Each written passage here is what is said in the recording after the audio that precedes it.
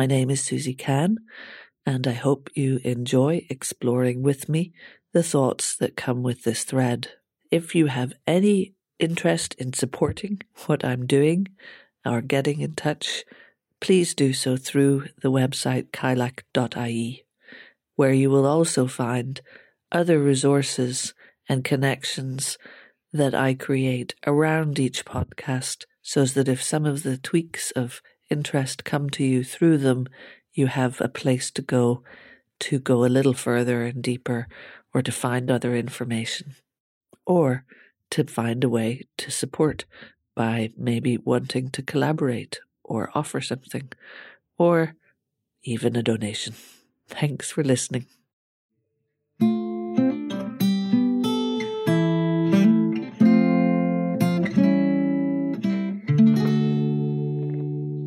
In this episode of well-being and the roots of it, I'm going to move on from where I started with the infant life and the sensory life and regulation of small babies into the stages when children become more exploratory, when they take their first tentative steps beyond the safety of being held and carried by their parents into a world that stimulates them in a whole host of new ways. And there is a relationship and important role there for the carers of that child in terms of creating environments in which they can safely explore. And it's interesting to think back about what that might have been like when our infant selves back in our ancestors were able to explore maybe a forest floor or part of a grassland, and how far away from a camp full of carers and adults that had the duty of keeping an eye on children, what that might have been like, and how that compares to the situation for many parents today where there's just one parent trying to keep an eye on a child that's beginning to be adventurous.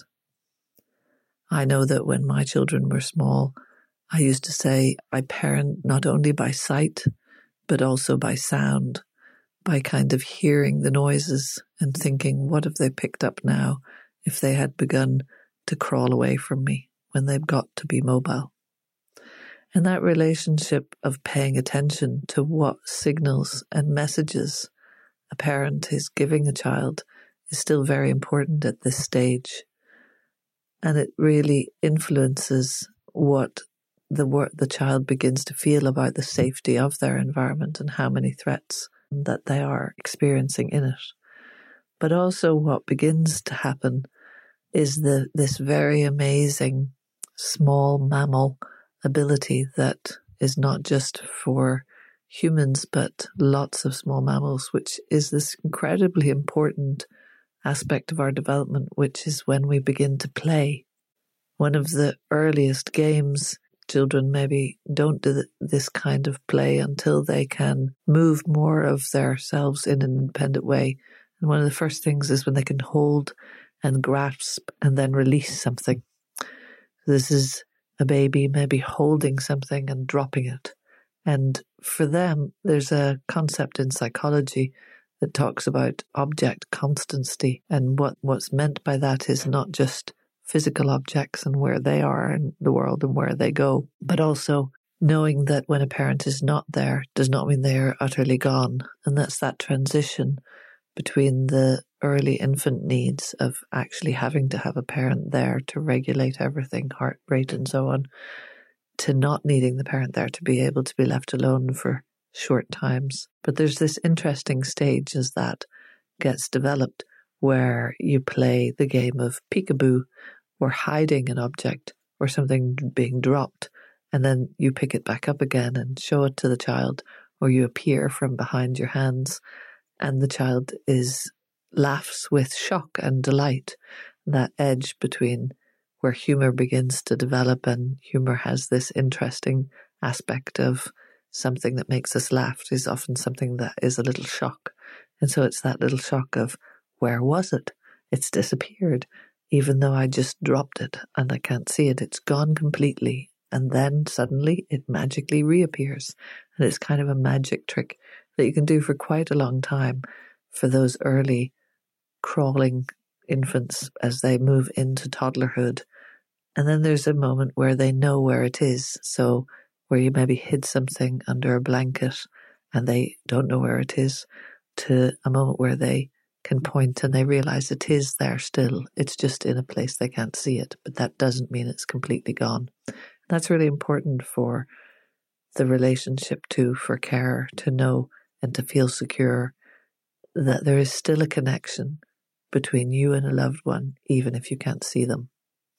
There's one other little aspect that comes into that play that's kind of fun, which is that when children hide themselves, when they're still in this stage of exploring that constancy, if they put themselves under a blanket, they think they are gone and that you can't see them. So you see a child hiding behind a blanket, hiding behind their hands, and the adults around them maybe going, where are they? Where have they gone? And it's a fun piece of that, are you still there? And as that feeling is established, and as that security is established, that then the next part that comes into the play is part of that curiosity and exploration. So it is doing things out and beyond the mother or father or carer, where an infant might be putting things in their mouth. And the mouth is really where it's at for sensation for small children. They want to know the world first through this mouth that they have had as really a dominant sensation because of being fed. So when food is really all that they're about, food and cuddling and pooping is kind of all that they're about in this really early wet stage of tiny childhood. And so many things, when they get moving, they want to feel it through their mouth. They also like seeing things and touching things with their hand, but their mouth's still this really important oral organ of testing and checking, which is something that can be a challenge for parents caring for infants and making sure that they're not putting anything in their mouth that they shouldn't for safety reasons. Although there's many things they can. It's also something that's going on when they explore the world that way, is that they're going out beyond into testing and firing off their immune systems. And so some of the things being put in their mouth that are maybe not so clean in terms of bacteria and so on, these things are part of what begins to move the immune system from the kind of protection of the mother. It's a really interesting thing that when a baby is born, they come out of the mother sterile from the womb. The womb is a sterile environment where the baby in the amniotic fluid is protected from harmful bacteria. And so their skin doesn't yet have the beneficial bacteria all over it that we carry with us all the time that help protect us as another layer between us and harmful bacteria and infective bacteria that might cause us issues. And so when a baby is born, if they're lifted up onto the mother's chest to have that first feed, that the first thing that happens when they have that close contact is they're quite close to under the mother's armpits, and bacteria from the mother's skin to skin with the baby colonize the baby quickly with beneficial bacteria. And so it's part of that where all of the food has been maybe coming from a mother, if a mother's been able to breastfeed. And if not, then she's had to do a lot of sterilizing of bottles and baby containers for food. But there's this kind of movement into putting other kinds of foods and less sterile foods and like that into the floor and into things they can put in their mouths. So when that stage is developing, the interaction and the playfulness and the engagement with the environment, and also slowly but surely that experimental independence where a child might crawl away from a carer and then look back to see, are they still being looked after? Is it still okay? Later, when they're up on their 2 feet, you often see toddlers that will run forward away from an adult on a walk or something, but then they check back and they're reveling in the beginning of a kind of empowerment that is only built upon throughout their lives of feeling able to do things. A toddler that begins to talk, some children don't talk for a few years, but toddlers that begin to talk will say things like, I do it myself, because they want to try out any of the skills. And even before they talk, you'll often see a child who's been maybe spoon-fed for a while, grabbing for the spoon and wanting to try that for themselves. So there's this really strong impetus to develop.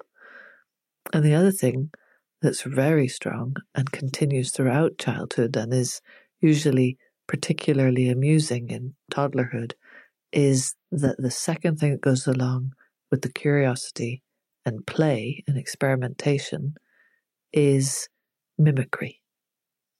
And mimicry is just fascinating across cultures because it starts really young. Really, really little children mimic the things that the adults do around them.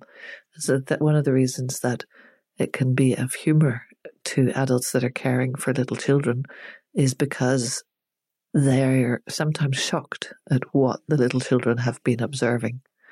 They see it in a mirroring way. They see this reflection through the eyes of a small child copying what they've been doing, and they're a bit shocked to realize it because some of our behaviors we don't like to pay attention to. I think in modern life, one of the most common ones of those is how very tiny children imitate phone time. So they pick up a phone that's not on and they stare at it and pretend to press buttons at it, or the same on a computer, or they hold an object up to the phone and make noises like they're talking on the phone. Very recently, as this is still time of the pandemic, a friend sent a little video to me to show me an infant who was going around pressing everything inside and then rubbing her hands. She was a really tiny toddler, but it was because she'd seen all of the adults going up to things as she moved in and out of buildings, presumably, or shops, pressing a sanitizer for hands and washing hands, and she was pressing anything that looked vaguely like that at her height, all sorts of electronic covers and walls and all sorts of things, and she was pressing them and then rubbing her hands. So that mimicry becomes a key part of how a child experiences the world and what they consider to be safe and what messages they get as they do it.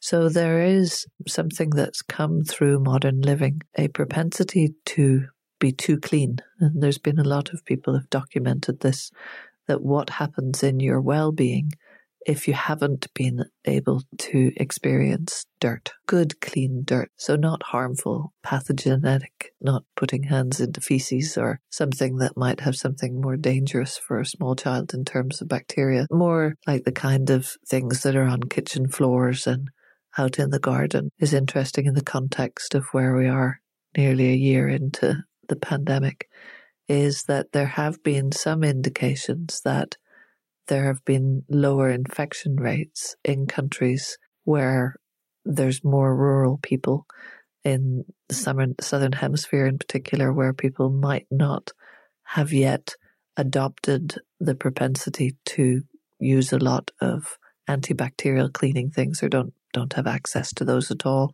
who might have children exposed to many more experiences of having their immune systems activated and working from a young age. Now, there's not evidence yet to conclusively say whether that's an influence in terms of rates of infection in some countries, but it's certainly an interesting thought about what happens around access to dirt. Another thing that goes along with a parent saying to a child, no, not that, it's dirty. Interesting message that is being communicated. And these sorts of attitudes and messages and mimicry that go into children experience from very young ages definitely affect how they might be later on. So a connection to something that might have been a curiosity, something that would be explored, is just as if it is a safety message, as if a parent is saying to the child, no, hot, fire. And if that message of dirty, dirty, yuck is overused. Maybe it's something necessary to say that same kind of communication, like I say, about a dangerous bacterial situation, something that could be risky, or perhaps in a country where, unlike Ireland, there's spiders that are poisonous or other kinds of things to avoid. But I'm thinking more of where that's done in excess, in more of a parental discomfort being communicated to a child, where it's not actually necessary at the level of safety. It's a kind of a passed on preference. And these are when we get into discovering that, just like the mimicry, the kinds of messages that come from the society around a small child start to influence their views at a really, really young age.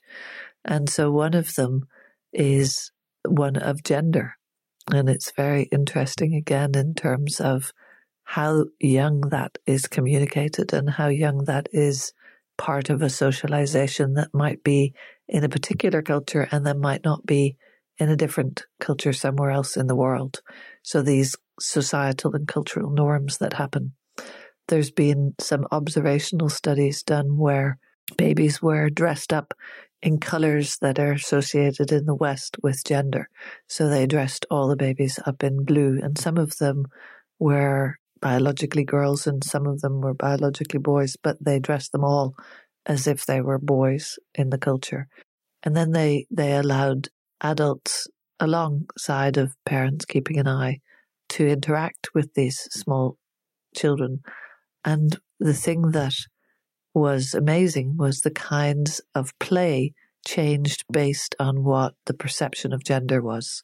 So when adults thought they were playing with boys, they were a little bit rougher. They bounced babies a little bit stronger, and they made remarks about being tough.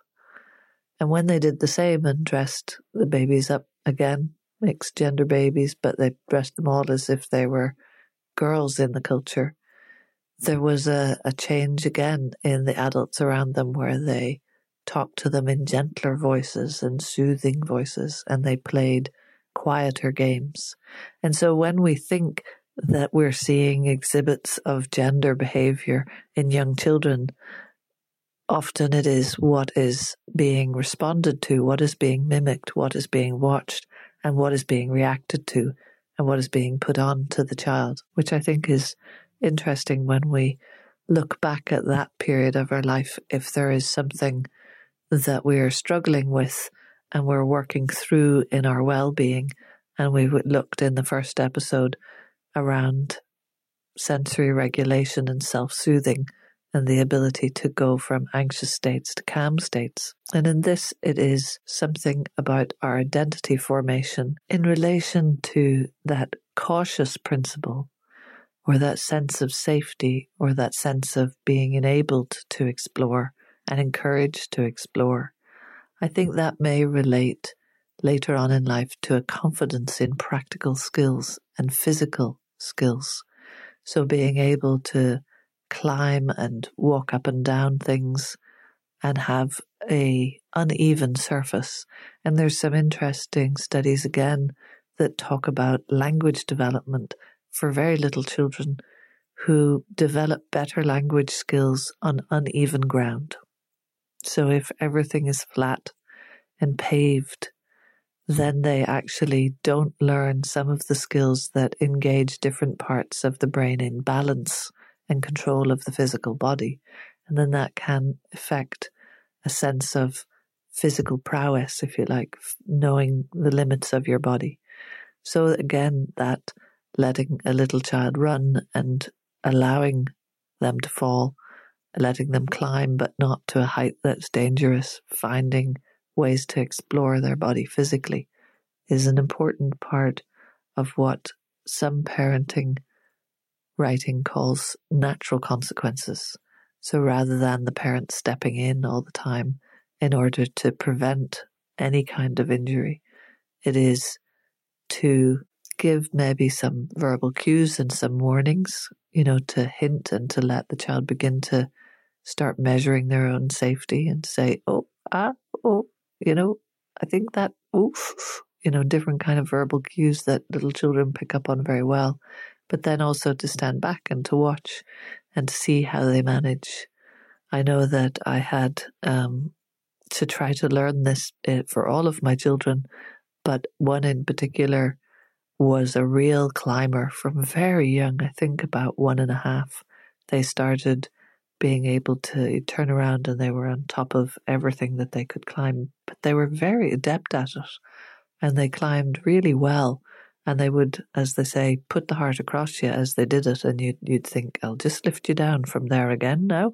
But eventually, by about age 3, they were an incredibly adept climber. Once I had accepted that and understood it and kept a very good eye on their skills and the height that they were able to go to safely, I would go to playgrounds that had big parts of them that you could climb on. And maybe they were intended for bigger children, but I often saw my 3-year-old had climbing skills that were often better than some of the older children. But I used to get reactions from other parents, and it was interesting because, again, these socializations, if there were other mothers about, they would kind of give me a look, but then they would decide to trust that I knew my child. But if my partner would go, then mothers, if they saw the father with this child that was climbing up to great heights, would often interfere, would often walk over and say, did you see how high they've gone? They would kind of feel like maybe he wasn't paying attention. And so that also talks about the different emphasis in parenting styles and for different reasons, the roles that people have taken on in society. And some of that has to do with early nurture. So a primary carer, whatever gender, who gets that very early bonding and attachment and carrying and knowing the child regulates their breathing and their heart rate in that bond. So maybe they do know when a child is feeling a bit sick, or they do know with instinct. And then there's the other parents or relatives that are around the child, and maybe they do things that are push risks a little bit. So let the child go out without their coat, or let them climb to height. And that kind of interaction can give a balance to a child so that they have parents and others who support them taking some risks, and others around them who'll help fix up a cut knee, solve an issue with them, comfort them. So there are different roles that parents and carers do take that are important at this play stage. And then one last part about stimulus that a child of this age is given to play with and to experiment with. And although out in the forest, if you imagine, there is a lot of what's called loose parts play possible. So things that can be picked up and put on top of other things, things that can begin to represent something else in imaginal play, things that can be used as something to whack a tree with or move about or throw. There's all these different objects in a forest floor. Loose parts play means, in a modern sense, is often the difference between toys that are able to be assembled and disassembled and those that have a fixed function and can only perform that one function. So things like stacking blocks or hoops that go over a stick, or something that is a skill like a small hammer and wooden pegs, or something that's a puzzle that comes apart and then is put back together again, or different sizes of slots. All of those are loose parts play. But a word about multiple different toys for children and multiple different sensations. It's interesting in some of the education traditions of Steiner and Maria Montessori and some of the forest schools that are coming back into an understanding of some of the needs that children have. It is to simplify and to lessen the amounts of stimulus and colors and noises and things that are, making an electronic choo-choo noise. There are some toys that children really love, especially when they might not have access easily in in many homes, there's not access to a pet. So a toy animal, all of my children of different genders played with baby dolls, and especially because we had 4 children, so I would watch them mimic me feeding. When I had an infant that was being breastfed, one of the older children would take, and they'd be a little toddler of this age, and they would take a doll and maybe even take a stuffed animal and breastfeed them beside me. What kinds of things does a child need? And I was inspired by Steiner and Montessori and forest schools was to have a lot of natural objects as part of the loose parts play. Some roughly sanded blocks that we made ourselves, or Play-Doh, salt dough, that you can make with flour and salt and water and cook it up and put food colouring in it, or having shells or a sand pit, because all of those are really nice sensations and they are very stimulating for a child, but they're also not overstimulating. They're not too bright, too noisy. Allow for a development of concentration. I read recently about another study of observation of children in a large toy room filled with every kind of toy imaginable tend to run about and have a look at everything that they can. If they're very tired, they finally get done with that, they might pick one thing. But in general, when there's many things, they're overstimulated and they don't know which to choose. But if you give a child in a room just maybe 4 toy choices, then they take a lot longer examining and exploring and getting to understand each of the 4. So it's just something to think about in terms of what is stimulating and helpful for this age group. So what if there have been impediments to development at this age? And there are so many interesting understandings now of what we bring with us into the world in terms of our genetics and our epigenetics and our predisposed personalities. And so you can't lay everything at the nurture of what's going on around the child. There's been particularly interesting studies about children who were twins, genetically identical twins, who for whatever reason ended up separated at birth and who ended up in completely different environments, completely different families. And yet they have met similar developmental markers at the same time. They have often had similar preferences in foods and play when their parents have met and talked back over what they were like as small children. They were strongly themselves.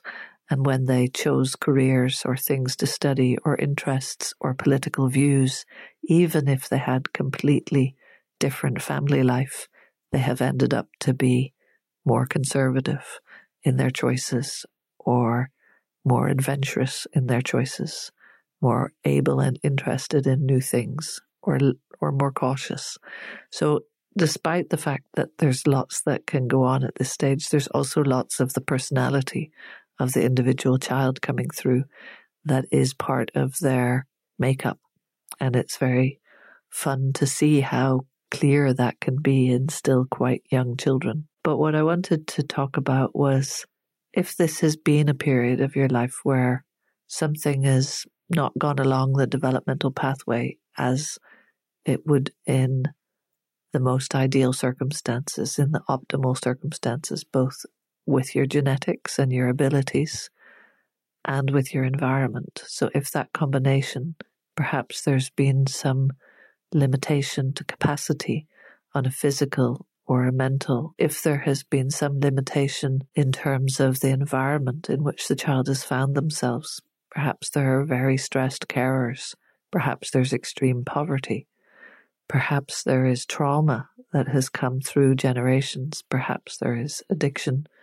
There can be many things that mean that child is not getting all of the kinds of safe space, exploratory curiosity and empowerment of feeling they're able to do things themselves. So one other aspect of this stage is the development of control, self-control, and very much so physical control. And that develops at different ages and stages, the control of the bladder, the control of when to know you're going to poo. And there's some very interesting parenting practices that have been inspired by indigenous parenting practices, where it is a relationship and a sensation relationship between mother and child, so that from a much earlier age, children are carried without having some kind of nappy. It keeps them dry, and they are carried by a mother, and a mother or father or carer gets so familiar with the sensations from quite young infants that they can feel and sense when a baby is going to pee or poo, and they can lift them away from themselves. And maybe, depending on where they live, they have a spot they can go to, the toilet. And this allows the child to read and mimic that particular process without what is called in the West toilet training. And so that's quite contrasting with cultures that do a lot of toilet training, where the toddlers are cajoled and encouraged, and all sorts of behavioral kinds of approaches to try to get a child to learn how to use a potty and then maybe a toilet. And interestingly, modern nappies, children wearing artificial nappies of plastic and gel substances that wick away water from them, is that they tend to train to use the toilet longer because they're later, because they're quite comfortable in the nappies, because they don't feel a sense of discomfort, and they get changed often. And so there is something that older parents that I know that had their children in cloth nappies, I used cloth nappies too for my children, that the children don't feel as comfortable and they're bigger and bulkier in a cloth nappy. And I used to try to just let my children run without any nappies when the summer came around. If they hit the summer at almost the right age, then through both mimicry and just leaving a potty outside, they tended to learn to do what we did with quite a lot of ease. But it is an interesting feature of that period. So children in orphanages and care facilities in Romania that came to Ireland, who had not had the kinds of care and maybe also not adult behavior to mimic, they just had very tiny children surrounding them. And this important stage of play and curiosity and control hadn't happened. And sometimes also the ability to self-soothe hadn't happened. And I worked for a number of years as an art therapist with some children who'd had these experiences. And what I was able to observe and provide an environment in a art therapy play environment was regression to this age, and to go again and to get into experimental sensation play and to go back through your body, like movement and dance and play and things to climb on, but also wet paint and sticky clay and blocks. And so children playing games that were much older, but were playing games from this type of developmental stage. And also some of the language development that can be seen at this age. And also some of the interactions and some of the fears of object constancy, for example, when I talked about child thinking that if an adult's gone, that they didn't feel secure and they would cry and they would worry. And some of that is obviously from trauma as well, and from feelings of abandonment that can occur when a child isn't feeling like that object constancy has occurred, where if the carer is not there, it's okay, they're coming back. And so going back to having consistent relationships, and that being with new parents and being in new relationships with me, that can help repair, to help regress, go back, being able to confirm that.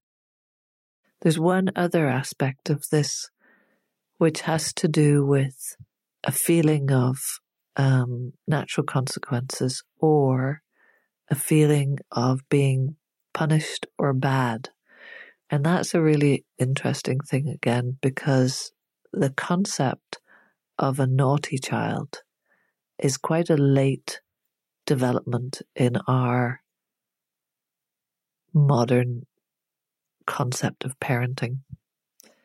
If you talk to people from older cultures and cultures around the world, or if you look back in history, it seems to have come in the European context, in the British context, it seems to have come at a stage when little children were separated more from their parents, particularly in more well-to-do households.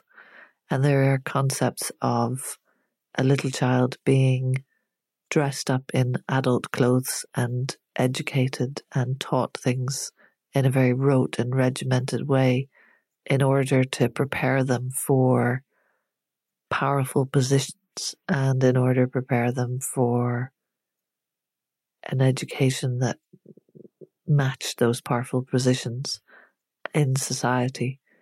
And there is still, I think, something that can be seen in divisions in our society in whether children are allowed play freely or whether they are told that they're, from quite young, being bold and maybe punished for that in some way. That could be by being given a slap. That could be by being shouted at. And that's a kind of punitive punishment. And I'm not talking here about what I can imagine is something like a very tired mother kind of just shoving a child away in a firm but gentle way. I'm talking about when the control factor, which when I'm talking in another episode about some of the permaculture principles and the idea of working with nature rather than against her. And yet we have tried to control a great deal of wildness. And I think it's really pervaded our sense of control over the wildness of young children. So one of the things that I have done is also work with adults as an art therapist, an eco-nature-based therapist, a facilitator. And one of the things that always interests me is how denigrated this kind of play in particular, very early childhood kind of play, like finger painting, for example, or like working with Play-Doh or building sand castles. If you open that possibility again to an adult or a group of adults, there is a great yearning in us, in many of us, to return to that kind of play. There are many layers of judgment on top of that, where we might say that is childish and it's disregarded because somehow something, that term, the idea of something being childish is considered to be a negative. And so we don't often allow ourselves in our societies, in modern life, to play. And it's something that I've heard talked about by other people who've had the privilege to spend time in Indigenous cultures, and I've had a little bit of exposure to that myself. And it is interesting for me because one of the things you see is that adults in some of those communities do play exactly like children. And there isn't somehow a judgment of this is only for children. And if it was a childlike thing or a childish thing to do, wouldn't be considered negative. It would be considered how fun, how good. Let's play these silly games. Let's experiment. Let's build something. Let's squish something, and let's have a laugh, and let's have a giggle. And I think that's something that we can learn from looking back at this kind of period of development, is whether that's missing in our lives, whether there is a way to allow anyone around us and ourselves to enter back in to loose parts play in the forest, on the beach, in our crafting, not trying to make something, but just trying to break things apart and explore them, play with them and see what they do as materials, and have a laugh and play some of those early childhood games in terms of hide and seek or whatever takes your fancy.